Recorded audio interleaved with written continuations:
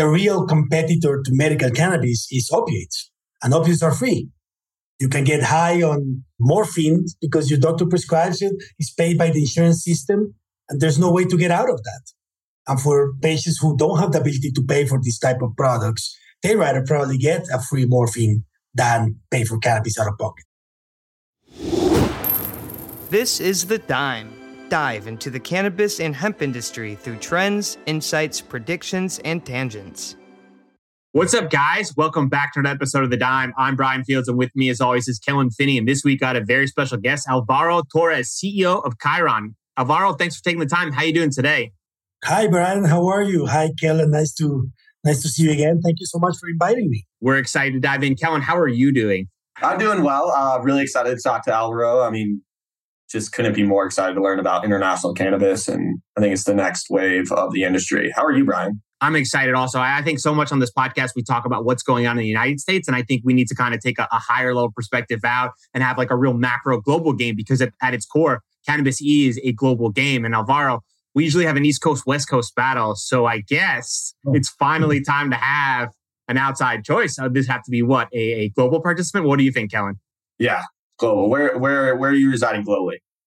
I am here in Bogota, in Colombia. So West, East, and now the South is coming strong. Yeah, I like it. So for Alvaro, for our listeners that aren't familiar about you, can you give it a little background about yourself? Yes, Brian. I'm an engineer by trade. I went to school in the United States, in upstate New York, RPI. I don't know if the school. I got my master's there, got an MBA in Georgetown. And then my life has been around infrastructure, pipelines and buildings and power lines. That's been all since I was very little, because my parents used to own one of the country's biggest engineering companies. 5-6 years ago, I moved out from engineering.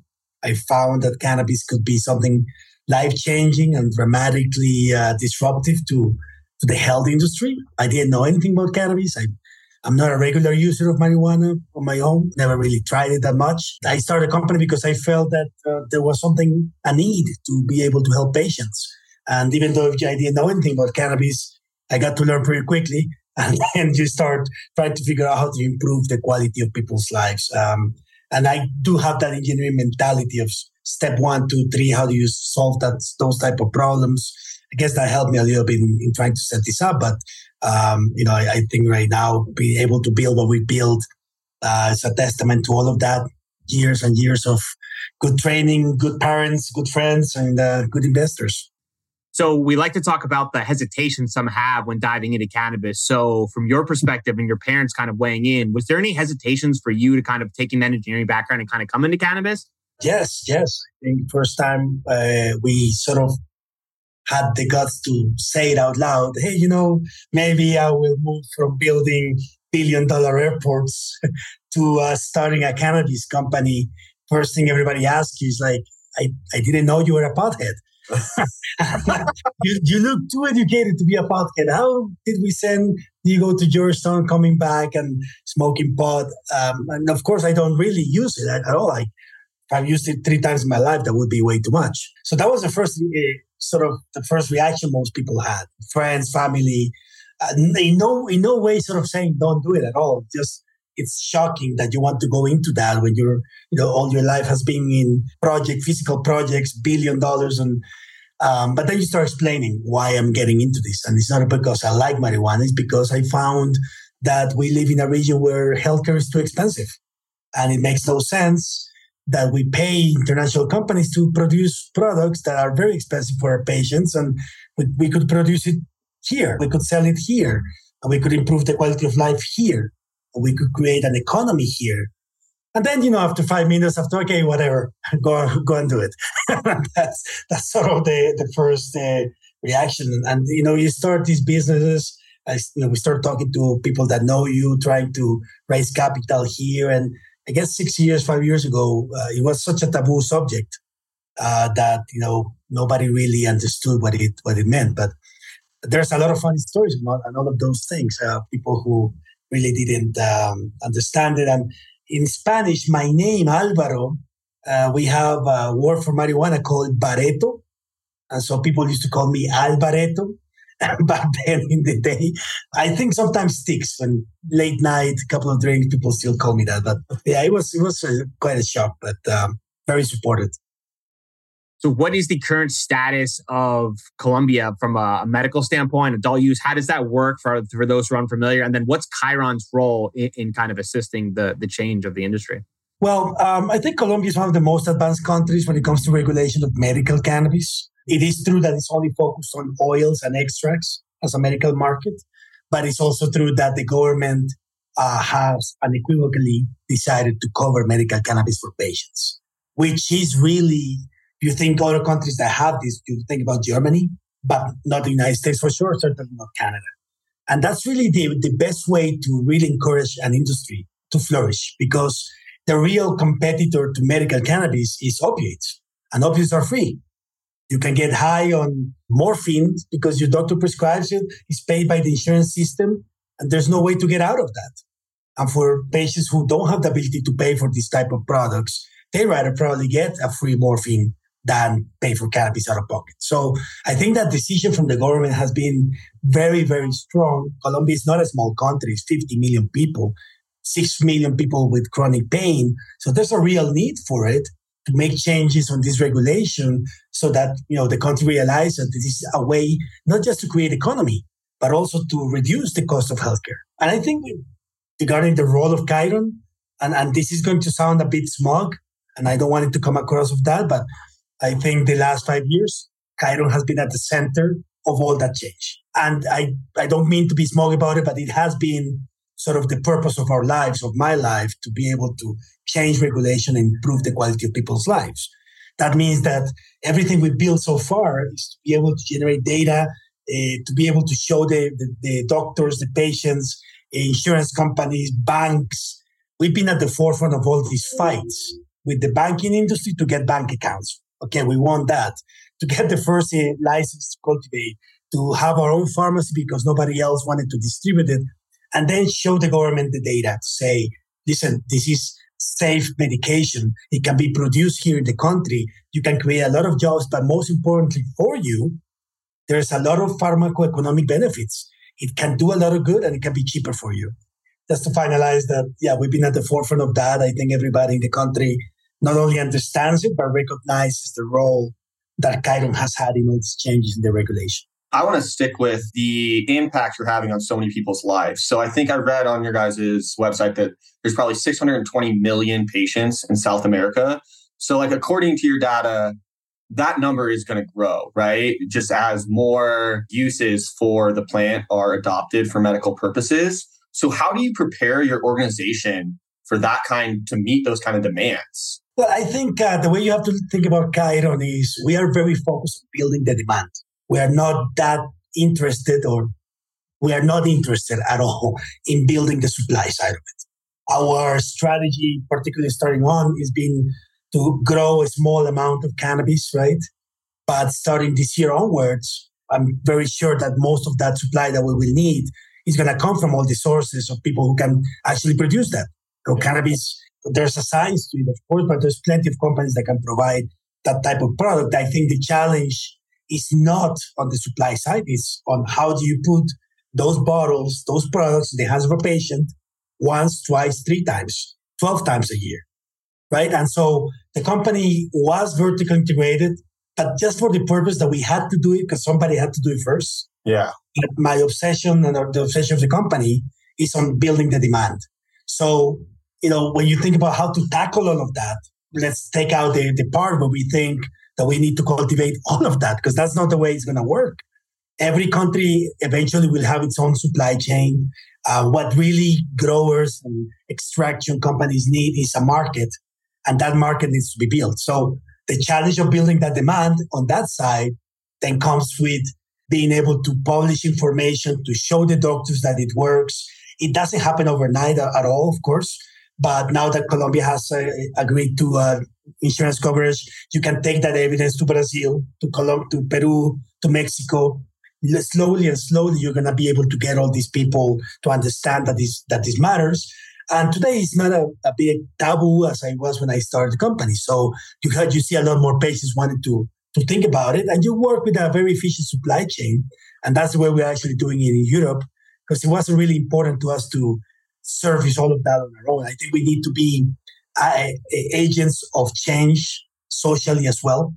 That means that we need to be able to see how we can produce change on others. How do we have economics on other countries? How do people can benefit from the work that we do and not necessarily have to grow it ourselves? I think that's so important, right? Because when we talk about it, how early we still are in the infancy of the industry, agency of change is critical because your team isn't kind of following the road in front. It is chopping down the trees and making the path forward where there is no road before. And I think people sometimes forget that we are still so early that your team is having to make that road to pent up that demand and the supply is going to have to go. So the industry is scaling with your team. Yes, Brad. I think the beauty and the tough part of the company is that there is no road to follow. Nobody told us that the best way to sell cannabis was go and build your own clinics. And all of these things that we've done, sometimes you miss, of course, but that's also part of the learning curve for how do you get it better. And part of that learning was also to understand that, if we focus on the demand side, this idea of supply chain and grow it ourselves starts to make little sense for our business. But I think it's also exciting when you're able to spend months trying to get a government to change their views. I mean, we also got just the NHS in UK to cover our first patient in the UK, right? And so that takes months, and that takes a lot of trial and error. And then people come back to you and say, well, that was only one patient. And like, yeah, well, it's just one guy. But if you understand that those are the necessary steps to change what's happening, 5 years from now, we'll see an industry that's very well developed, very medical, and where there's going to be plenty of room for everybody to compete. But it does take that first patient to go that route, that first government official. Maybe the second is easier. And by the time you're in your first 10,000 patients, it's a piece of cake. Of course, to get there, it's going to be a little bit more challenging, but, we have to It's all downhill from there, right? Once you get to 10,000, it's all downhill.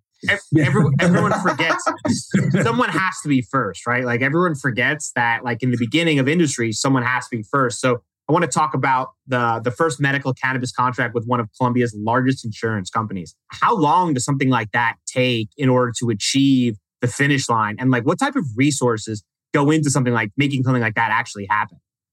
Well, I would say it's taken us 9 months to get this done. But the entire idea is that, we have our clients are insurance companies in Colombia, right? So they send us patients, we treat them for pain, for neurological situations, for sleep disorders and mental health. And we know how to use cannabis. So we are, funneling some of these patients to use cannabis. That's the way we've been doing it. But also at the same time, we are always thinking, eventually somebody will catch up to that. How do we go after clients and show them that it's no longer about just sending us patients? We have to be very clear that medical cannabis works, and how do we get those type of clients? And we were lucky because the city of Bogota, I don't know if you've been to Bogota, but it's 9 million people. This is a major metropolis. About in March, they started trying to get the city to be a hub for medical cannabis. If you look at the PR, we even have a quote from one of the top councilmen there who was promoting the fact that Bogota should be a hub for research, a hub for development of medical cannabis. So taking that, we went to Capital Salud, which is, the largest insurance company in Bogota that's also publicly owned. And we started talking about how can we help them treat their patients. Now, sometimes these things happen because nice accidents and, you have to be prepared for that. But the first thing they asked us is, the problem that we have is that specialized clinics like yourselves are only in the nicer parts of town. And our patients, 1.2 million population, are in the outskirts of the city where the access to high quality medical services is not too good. And then when they said that, we replied, well, do you know that Chiron just built 2 new clinics in January and February in those parts of town? And that when you talk about opportunity meets, luck is because when we did that back then, it was a year ago, it's because I always felt that we have a tremendously good service. And that service in healthcare, we really want to change people's lives has to be equal anywhere in the city. So it just so happened that when they go and see that, they say, so you have clinics near to where my patients live. Absolutely. Here's the capacity. We build 2 of them. And then we start looking at, okay, so we can do this with medical cannabis, but also for them, well, we've never had a private clinic of that level of service near to where patients live. And so that took that conversation. They had to do a tender, by the way, because it's a public company. But of course, there's nobody else that can sort of try to get that job done. We went through a tender process. At the same time, we had patients from them that were coming to the clinic paying out of pocket because they were not our clients. So the first thing we start saying is, well, the third thing is, listen, there's already patients that are very poor that are coming to our clinic paying whatever $50 a bottle, who are now forced to be interrupting their product because they can no longer afford it. And so all these things start combining together. We had quality visits. We had many meetings with them on the proposal. How do we get this done? Because nobody's ever done something like that. This contract is specifically for medical cannabis treatments. And so, of course, you have to also understand that this is a public entity. It takes time. They cannot just give you a contract. That's not the way it works. We signed it on December 27th. We started December 28th. So I'm very excited about it because it's a very large insurance company, because I think it validates all the pains and all this jungle that you're doing. It validates a lot of that because we built the clinics. Nobody told us to do it because we did all this. We invested a lot in quality service for the patients, waiting times, things like that. And then somebody comes in and says, well, that's really what I need. And now I'm hoping that taking this sample, we can go out there and to all insurance companies in Colombia and show them we can manage the patient for you, which I think it's interesting because what we're doing now is saying to the insurance company, give me your patient. We will take care of this patient. We will do all the quality controls that you need, but let us manage that patient's pain. It could be with cannabis. It can be with something else. So this model of integrative care, finally, let's say we found a client that says, that's exactly what I need, because what I need is to make sure that our patients are feeling better. And so I think, and it's been very well advertised in the country, in the city particularly, because it breaks the taboo. It's the first time an insurance company says publicly, hey, go to these guys and they'll treat you. And if medical cannabis is applicable, there's no fear for you to take it. So I keep dreaming about that, what that could be outside also. When you combine it with the NHS news in UK, it just sort of tells you we are wrong a lot of times, but maybe the good things that we do have a very important impact. And I think they're going to have an impact not only in Cayron, but on the entire country and on the entire continent, because the moment somebody has the guts to do something like this, then other people follow. And if those people follow, then we're going to have a market. Yeah, I want to stay with the conversation on the insurance. So when you were working with them, was there certain stipulations they had about products that you guys could prescribe to potential patients, or were they kind of just like very hands off, like that's your guys' world of expertise, you handle it from there, and we'll just kind of trust your guidance? So, Keller, I told you before about the evidence that we have built. Yeah. So we started in Colombia with 5 products, oil-based, that's sublingual, high THC to high CBD, 5 different products. And we've been doing this for 2 years, right? So when you have more than 25,000 patients, you have a lot of data regarding what works and what doesn't work. We've made 4 publications, international publications regarding use of cannabis with populations up to 2,500 patients, things that not a lot of people can do or have been able to do. So when we're talking to them first, is like you have to understand that the government itself was already saying, okay, let's say these 5 products or these 5 combinations work. But then you start showing them the data. They interview their patients. They see, okay, so it's not just prescribe whatever cannabis you want, but there's evidence and there's science behind it. You've made your publications, and we know and we can see from your data that it's a safe product. So that also started the conversation about it, because it's not just like somebody cultivate cannabis, smoke it, and they feel better. So that ability to bring down that adult use to something more scientific that has been published, it also allows the city. You can go back to the notion that the city wants to be a hub for it. So it's perfect for them because it means, okay, so with this, we can probably work with Chiron and other companies so we can start developing more data, more science, and really be a hub. So it does take data and evidence, and those are the things that happen below the surface. But if we didn't have that, I don't think we would be talking today about that. Yeah, so the 9-month contract negotiation with the insurance company was really years in the making to get all the data to make such a smooth conversation. Yeah, sometimes I think some people forget how difficult it is to get these things, because when you talk about health, it's about responsibility. We've invested a lot of capital, a lot of time and effort to build, our systems, data. How do we collect it every day? The doctors, the training, it doesn't work all the time. I mean, when we started in Colombia, we sold 8 units the first month, right? And you have to be patient because you have to see how those 8 units work, because some of the patients, their families don't want them to get into cannabis. It's a lot of breaking barriers that you're doing, but thankfully we did, because I don't think right now, if we hadn't, I don't think there would be a market in Colombia, even if it was insured, because doctors and patients in Latin America don't know what it does, and doctors don't know how to prescribe it. So you have to show them all the time the evidence. We even have evidence, Kellen, of patients that we have taken out of cannabis. And when you start to show that, you realize that these guys are being responsible. Some patients don't respond well to it. And then you have to start doing programs on taking them out of it, not giving them opiates, but thinking about something else.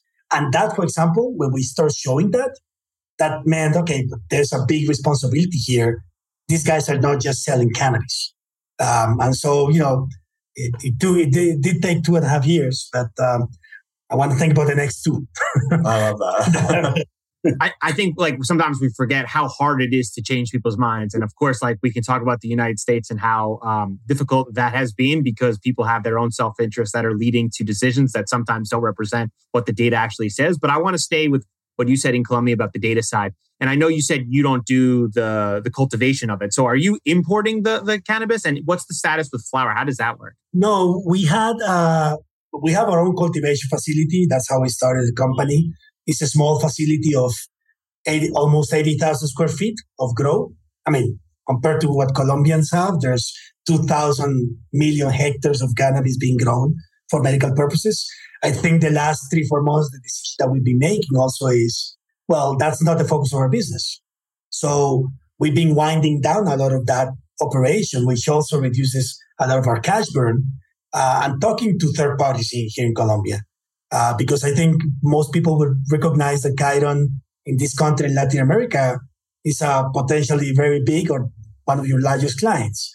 But, we've been now winding all of that, because I think that now that we know what we want to sell, how we put in the hands of patients, the production aspect of it is never necessarily something that interests us. I mean, 3 years ago, Brian, if we had talked, I would have told you that when we started the company with my partners, we always thought about companies like Danone, the dairy company, and how they don't need any cows. Right? But so how do we evolve into that? Which is why we never built a very big facility. I think it's about quality control, etc. But our European operations showed us that we can do it without touching the plant, and we can grow as long as you know what's in the product, what do you want in the product, and how do you get doctors to prescribe it. So let's go to the European assets, because I think that's really fascinating, and I can't wait to do a compare and contrast with the United States. So what assets does Chiron have in Europe? Well, I think first and foremost, people. I know it sounds like a cliche, but if you think of a company like Chiron, 9 months getting these type of contracts done, and it really does take a lot of knowledge about the market. So our team is fully European, which is very important. You have to understand the different types of cultures. And I'll start with that, because I don't think I will be here talking to you without Francie and Fred and all the rest of the team that we have there. And I think secondly, now that you understand what the market is, you understand the rules, because this is a very regulated market, you need to understand how it works, not without cutting any corners, which is not something that we like to do at all. And now lately we acquired a distribution company in Germany called Pharmadrug. And the reason we acquired is because just like in Latin America, data matters. The closer you are to the patient, the more data points you can collect, and all that allows us to come up with a better product. And Pharmadrug has all the data from all the pharmacies that we go to, and that allows us to understand what the market is headed, what the price points are, what are the patients looking for. And then with that information, you can try to go back and figure out what type of supply you need.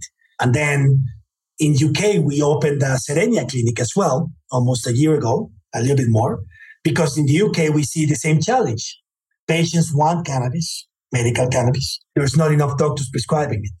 So what we did is took the model from Colombia, we put in the UK. It's all virtual, but that's become a very important channel for us. But it also allows the patient to have a follow-up, the same things we do in Colombia with a different market, and then figure out how the supply chain works through Pharmadrug, which dispenses the product. So right now we have a very solid European group.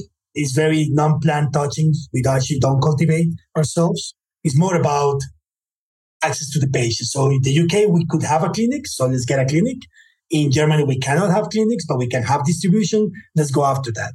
And then combine all of that information so we can create a sustainable business. So we've been in Europe for almost more than, we started 3 years ago. I don't think anybody would have given me a cent. What does a Colombian-based company have to do in Europe? Now everybody says, what does a European company have to do in Colombia? So you sort of, I'm going to have to change my accent to more Spanish or German or to see if we can get that. But it's really interesting the amount of data that we can collect. Our science officer is in Spain. He's actually a Spanish citizen. So we can combine the Latin American culture with the European culture and try to figure out how do we start publishing more information. And that allows us to build up very good credibility with the patients. They don't really mind if you're selling cannabis in Colombia, Peru, or Brazil. But when you're talking about a company that's able to generate all this information and science and evidence, that matters a lot. How well do you think the data transfers like country to country and like culture to culture? Is it seamless, or do you notice like certain differences? Well, it started, the beginning of it wasn't that easy, right? Because we're talking, let's say in Europe, we talk more about flower, and Latin America is more oils. Now we are already selling flower in the European market, which is why we decided to have, let's call it the consolidation of all this science in Spain with our chief scientific officer, because every country has its own needs of what they need to publish. But we also need to understand that those needs are more important if we can figure out what the needs of the entire, let's call it worldwide view are. In Colombia, nobody probably cares about flower-based use in the UK, right? But if you're having a conversation regarding adult use in Colombia one day, that starts to matter. So it seems very seamless now. I mean, we have a centralized data system. Anybody can access it. And the decision of what type of products, what type of research we'll start doing comes from Spain, like from our team in Spain, to try to understand what we need. If you look at, for example, in Colombia, the most important part today is pharmacoeconomic studies. Let's show that it's cheaper, etc., and that's better. That's a different type of study than what we need in UK, which is more doctors to prescribe. So we need to start having more evidence regarding the current use of cannabis and how patients are doing better. So it's a very seamless transition now. Thankfully, Guillermo speaks many languages, so it helps a lot. And at the beginning, it's just a matter of everybody always wants to do research, but it has to be something that applies to the company in terms of how do we create more markets or how do we get governments behind it. There will be a time, Brian, when we'll be researching new products and new SKUs. But today, the game is about with what we have or what's available, how do we break those barriers? So just to reiterate, to make sure I understand correctly, when your team goes into a new country, you have to identify the problem that the regulators need and then work backwards with the data in order to prevail a convincing argument specific for that country to help access for a wider group. Did I understand that correctly? Yes, Brian. I think regulation is the number one priority in cannabis. it's quite challenging to understand that you need to identify what the problem is first in order to put the resources behind it to solve the problem that you need to figure out what the problem is first. But Brian, that's how we started in Europe. 3 years ago when I met Francie and the team, and she brought the team, everybody was talking about Colombia exporting cheap flower to Europe. And the first conversation we're having is there's no way that Colombia can actually do this in the next 3 years with a quality product that patients want, right? So what you're saying is not just about EU GMPs, it's about quality. If a patient sees a mold in a product, they're going to destroy you or read it. But it's also about the shelf life and also how fast the trends in cannabis consumption change.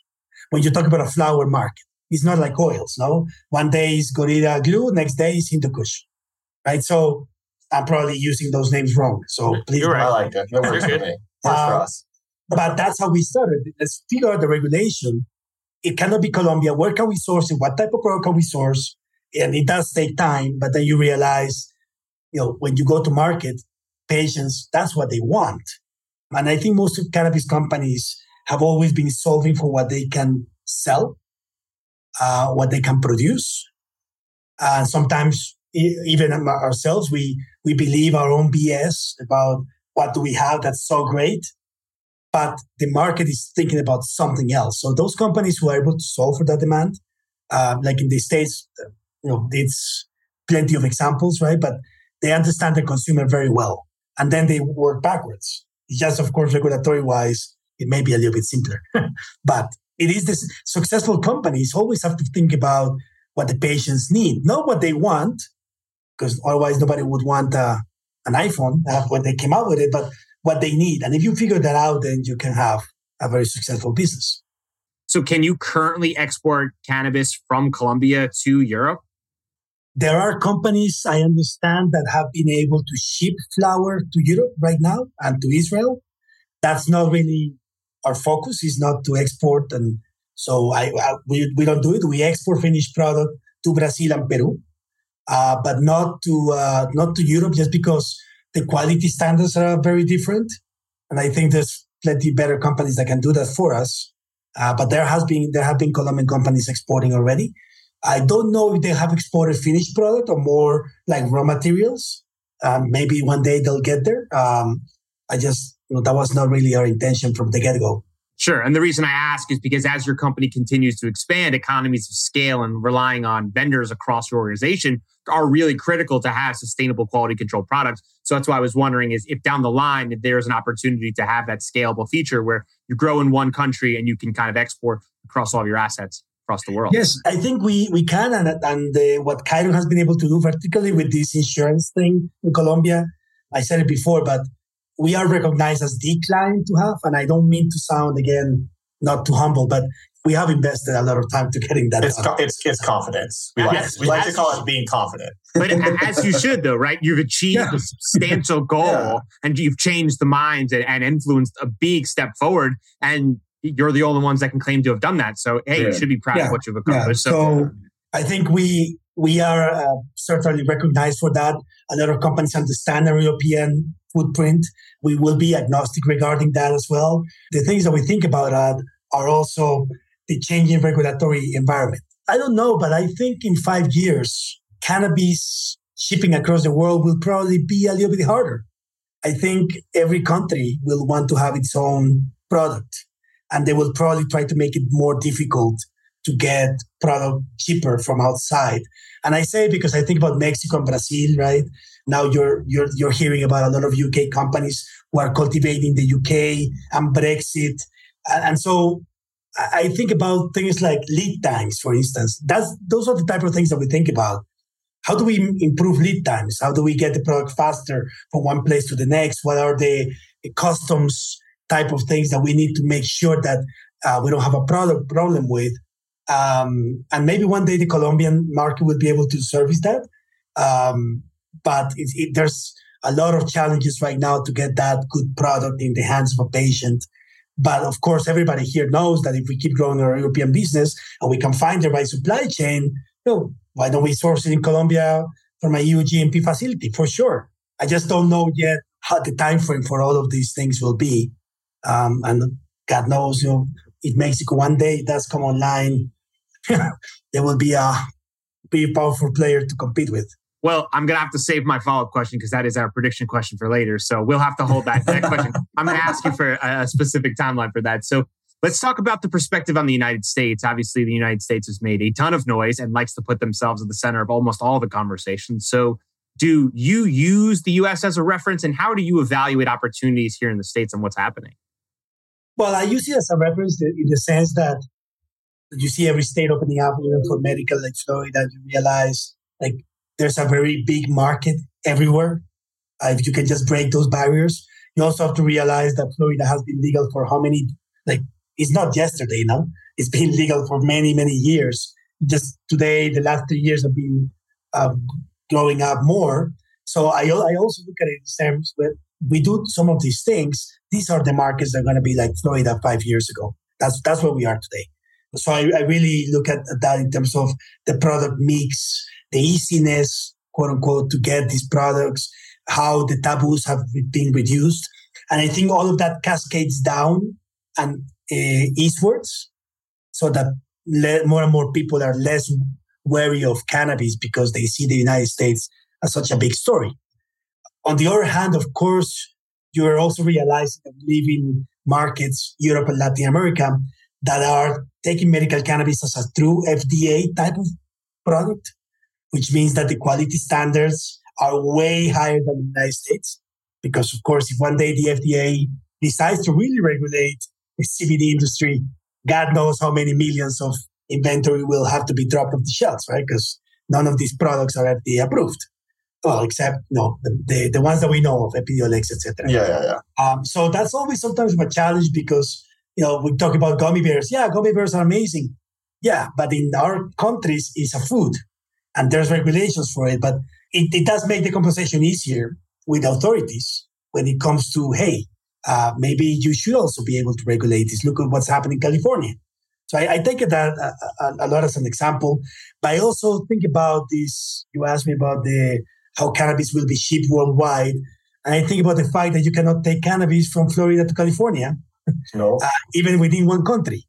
So I think the challenges of all of these you're seeing in the States, why would the governor of Massachusetts in the winter allow for cheap Oregon THC to come in and destroy jobs? And those type of things I think about when we look at this international supply chain strategy. It turns out if you are a medical cannabis user and you have a back pain here in New York, when you leave New York, your back pain leaves and you don't have to worry about that problem anymore because it's only subject to New York. So it turns out that's a singular state problem. So is there conversations about, let's say, synergies with American companies about changing of information and alliance partnerships as the game continues to evolve from a global standpoint? Well, in the last 4 weeks, I've actually had a lot of conversations and emails just, to begin because people who are in the business, in the medical cannabis business, understand that what we did with the insurance coverage in Colombia is huge. Yeah. And how did you get that done? Of course, it takes years, but how did you get that done? And how can we take that model to the States? I'm not talking about transporting cannabis. I'm talking about the model of data, what type of products and who are the right people to talk to. There's a lot of advocates for this, statewide. The last 4 weeks have been quite busy on that front because, there's a secret sauce. Nobody knows what it is, but this guy's got something done. Maybe there's something that we can take to the United States. We can, for the medical market, we can actually get that type of insurance coverage. And what insurance coverage also means that your competition with the black market stops being so one-sided. Because if you can get patients to get it, quote unquote, for free, then the price points wars that everybody's having in California and Canada may no longer apply. So this is why I have been advocating for coverage in Colombia for the last 3 years. Because if there's a country that can produce cannabis cheap, it's this one, no? Like all day, year round. No winters, just either rains or it rains less. So that's, I think, what's been interesting in the last 4 weeks. I do see a lot of synergies in taking that model because, not us taking the product. Certainly Californians don't need that.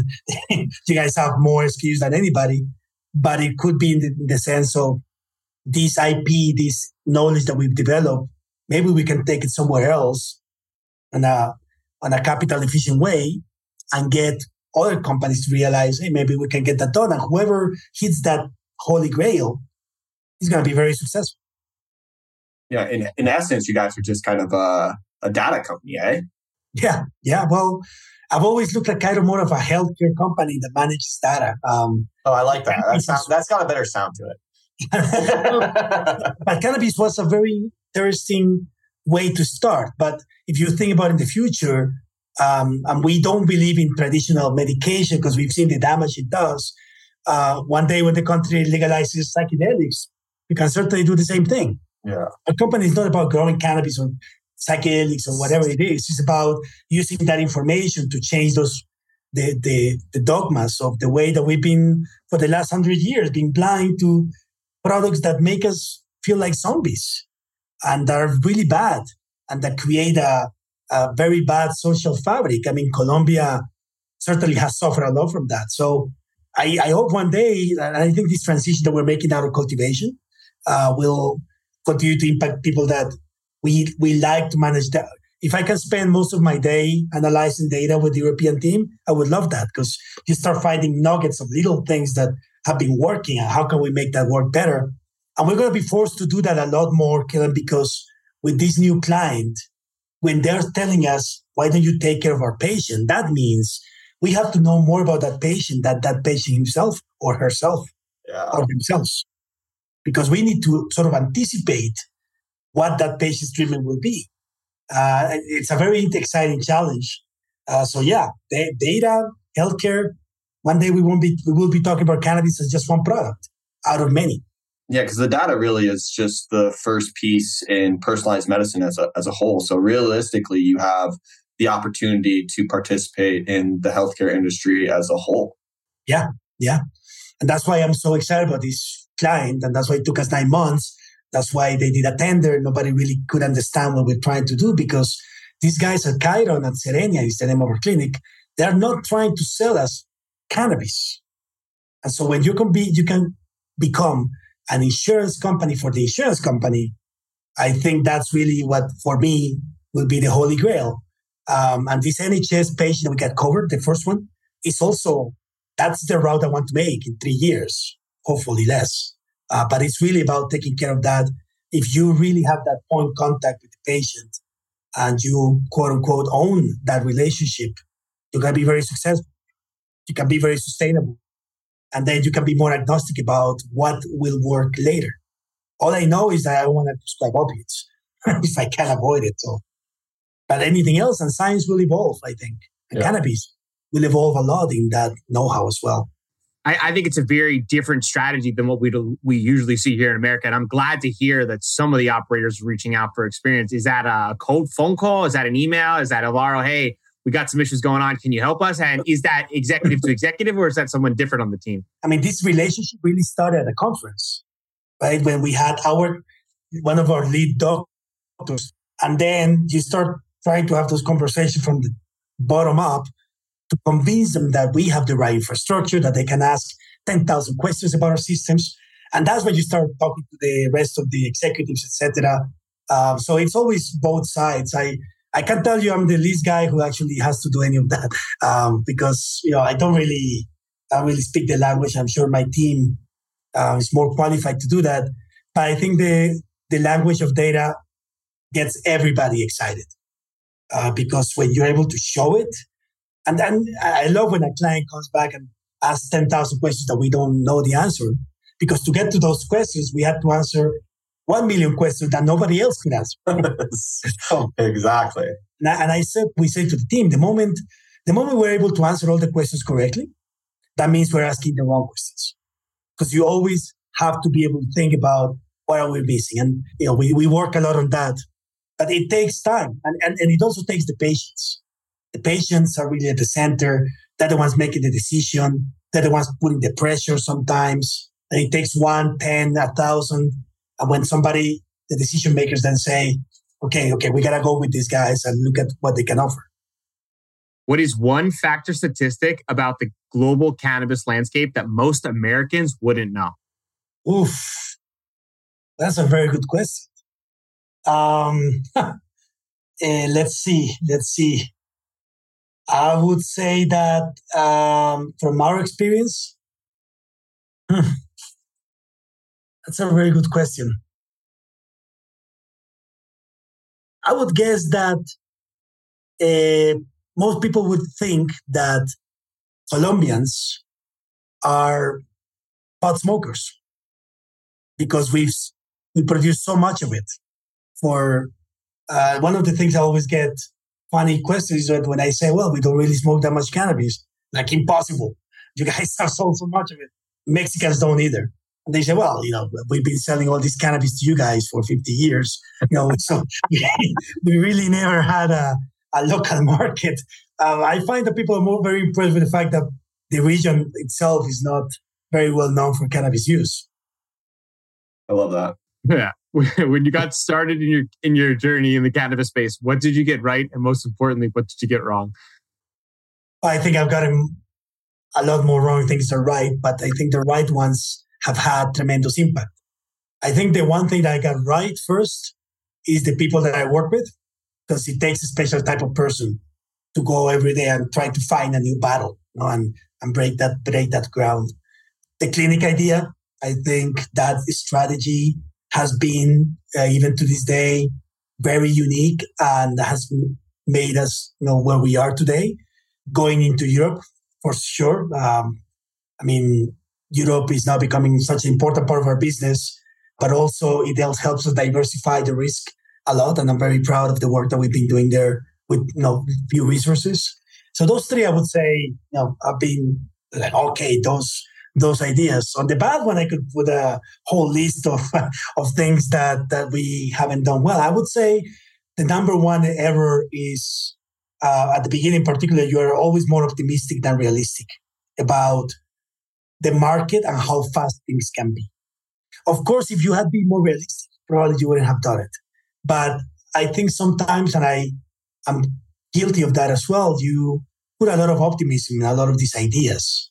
And I tell you, for example, we launched a very beautiful dermocosmetic line about 3 years ago. That was our first product. I'm very proud of that, even though we had to shut it down in the pandemic. But then you start realizing how difficult it is to get the market that you want, the total addressable market, faster in your door, how much you have to spend to introduce a new product, and how little reward you get for it in the short term. But that's also because you're thinking optimistically, maybe these markets will happen faster. So I think that's always been a trade since we started. And I think I'm not alone in that conversation. But certainly with a little bit more, I wouldn't say realism, but nudged optimism, you could have probably avoided some pitfalls and mistakes that you all do. I think the important thing now is that we don't make as much mistakes as we did before. But I would say that that's very personal. That optimism that you're always thinking things that can be faster, that's going to be the right market. And even today, I think about, for example, that line that, oh my God, yeah, if we had launched in 2026, it would be huge. But not in 2019. And it sucks because a lot of effort, a lot of love, a lot of people worked, and we built something really unique. The pandemic really hurt us, but maybe that's also what we needed to realize. Okay, maybe CBD cosmetics is not what people want in the future. Now you just start to realize that it's not, right? So I would say that encompasses a whole list of errors and mistakes, but it's always been that way, but hopefully now less than ever. That was really well said. All right, before we do predictions, we ask all of our guests if you could sum up your experience in a main takeaway or lesson learned to pass on to the next generation. What would it be? Oof. I guess you're always going to be surrounded by more naysayers than yaysayers. I think that's part of being an entrepreneur. And you always have to be able to discern which of those are real advice and which of those come from a dark place, because you can get very confused by a lot of advice that just is really there to help you. But you also have to be able to listen. and listen even to those dark forces and try to understand yourself with the confidence that you have to build what makes sense and what doesn't. But you also have to be able to look at any of that and build more confidence in yourself and understand you don't know it all. Some of these things may be true. Some of these things may not be true. But just have the confidence to follow your gut as long as you understand and are able to get all of this advice and realize that there's some truth in all of it. But you have to forge your own path. Because as bad as you did I did all these Quita things. I also bet on this getting the clinics, right? And getting this insurance. So you're not always wrong all the time. You're not always right. Listen to the advice, be able to take out all the noise, but also get from that noise what matters. And don't eat up on the negative energy because that's just going to consume you all every day. Really well said. All right. Prediction time.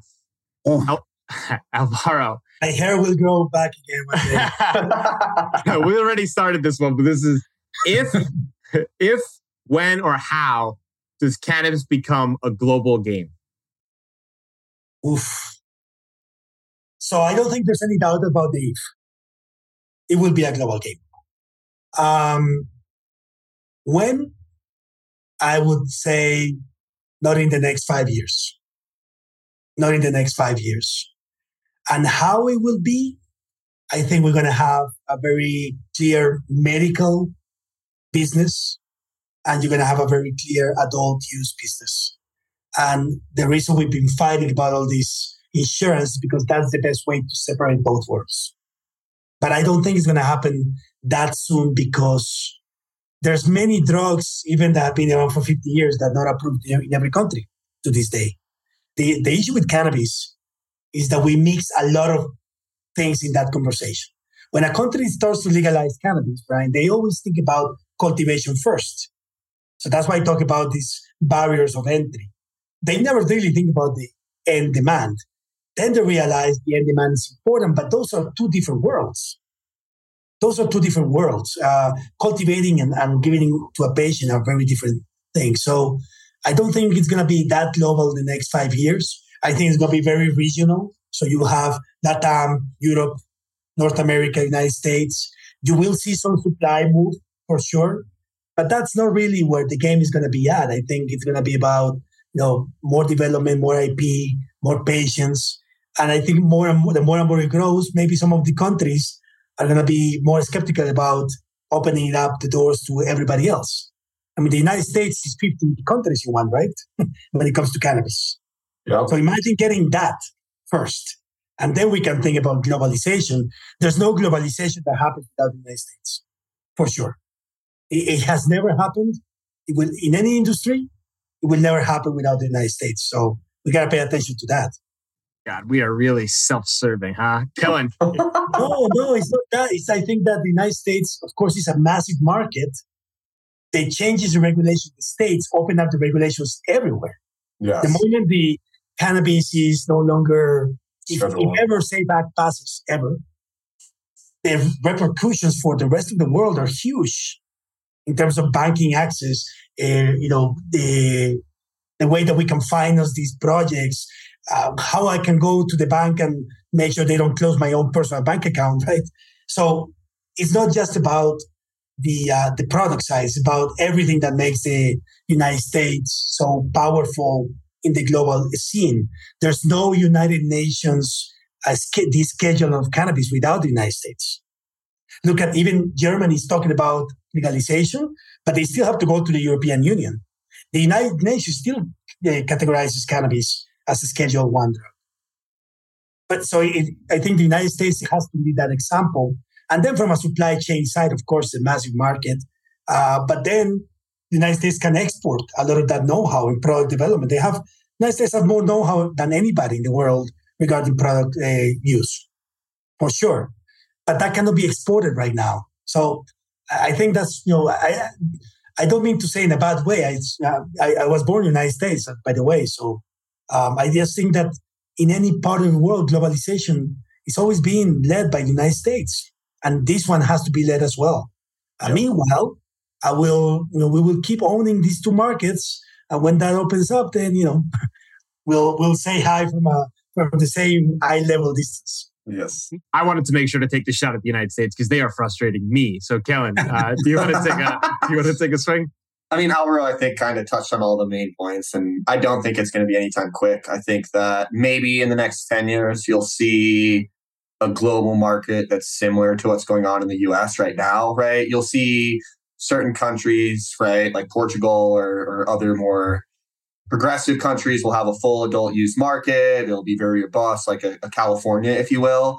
And then you're going to have certain countries that are like a West Virginia, where there is absolutely no cannabis, right? You can't get it. It's hard, right? Like the Texas medical program as well, right? Very challenging. And I think that needs to play out globally. And that's probably going to take 10 years. And then in 20 years, I think in 20 years, it'll be a lot more destigmatized. I don't even think 20 years is enough time to say that it'll be comparable to how alcohol is treated globally. Maybe 50 years, I would say. Like, we need a couple more generations to go through to actually treat cannabis on the same platform as alcohol. But I think at the end of the day, the only catalyst is globally is going to have to be from the US rescheduling it. What do you think, Brian? Go ahead, Alvaro. I agree with everything you're saying. I was saying I always call up with this example when they ask me. I love movies, American movies in particular. I'm a movie fan, and if you've seen the movie Smokey and the Bandit, right? Mm-hmm. Okay, so that's 1977. The entire premise of that movie is to bring alcohol from one state to the next, right? And this is after 60-something years of alcohol being legalized. And the entire premise, you're being chased across state lines because you're trying to bring illegal alcohol. And so you think about that, like an industry that strong. And if you think about globalization of the alcohol industry, it's called beer, it really only started 15 years ago, right? Like Budweiser is now part of a Brazilian company. But before that, there was no big conglomerates. Every beer was in its own region. So even that, what we try to accelerate, I think the problem with cannabis, you say, Kellen, is that we want to accelerate a business process that takes decades in the making. And we want to accelerate it too. Because, the alcohol companies are now getting it together. Yeah, but they were not like that in 1995. No. So you had Stella Artois, you had Budweiser, you had Sap Miller, and you had Brahma in Brazil. It took couple of guys from Brazil to really do it 15 years ago. And we want it all to happen in cannabis tomorrow. I think that is probably when I talk about optimism and realism, you have to really think about those examples because it doesn't happen that quick. No. And as we've seen in New York, things take a lot of time. And hopefully in 20 years, the market is finally opened up, right? How you like that, Kellen? Yeah, I like that. I think the most important thing to remember is that, exactly like you said, that it's not going to take 2 decades. It's going to take a ton of decades in order to get down the walls of prohibition and to get the interglobal supply chain set up. The United States right now has fragmented markets from state by state, and we need to get our act together first before we can look to the other aspects of the globe and make good decisions. Because right now we got a us problem, and we really need to get that together. But I think one of the areas that it most excites me, Alvaro, is that the data aspect your team is bringing together, because that is what's focused here in the United States is missing, I think, is more focus on data to change decisions, because we need to start having data-based decisions to help people make better decisions. And I think what your team's doing will really make a big caseway, and hopefully that change some of the lawmakers here in America. Thank you, Brian. Yes, that's the plan. So Alvaro, for our listeners, they want to get in touch, they want to learn more about Chiron, and they want to read some of the data. Where can they find you? So, myself personally, I'm always available on LinkedIn. The company investors.chiron.ca. I think I use my LinkedIn account very often to transmit a lot of these things that we do. It's mostly always a shout out to my team. That's the most important part of our company. But certainly a lot of these conversations that the United States have been going through LinkedIn. I'm very active there. Just trying to understand and try to tell everybody how great the work we do. It takes time to, but if you look at the latest, you see all the posts that we made on how big a deal this is for the Colombian news media. I don't think since CNN did Sanjay Gupta, his name Gupta, 20 years ago, they barely put out something on cannabis. But here it's every day there's news about it. And that's very exciting. Yeah, that's really exciting. We'll link it all up in the show notes. Thanks for taking the time. Thank you, Brian. Appreciate it. Kellen, thank you so much. Appreciate it. Guys, if you've enjoyed this podcast over the last few years, can you please take 3 minutes or less and leave us a quick review on Apple or Spotify? All reviews make a massive difference for us and help other people like you find this podcast. From the bottom of our hearts, thank you.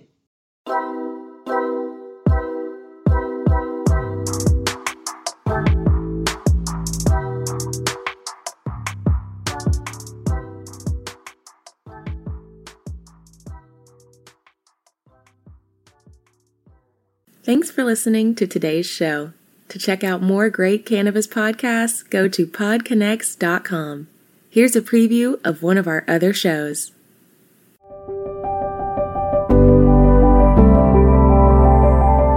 Hi, it's Justin Benton, host of the Miracle Plant Podcast, where we discuss this miracle plant that goes by so many names and how it's helping people in so many extraordinary ways. So if you love this plant and you want to hear a story that tugs on those heartstrings and learn more about this plant, then head on over to the Miracle Plant Podcast. You'll be glad you did.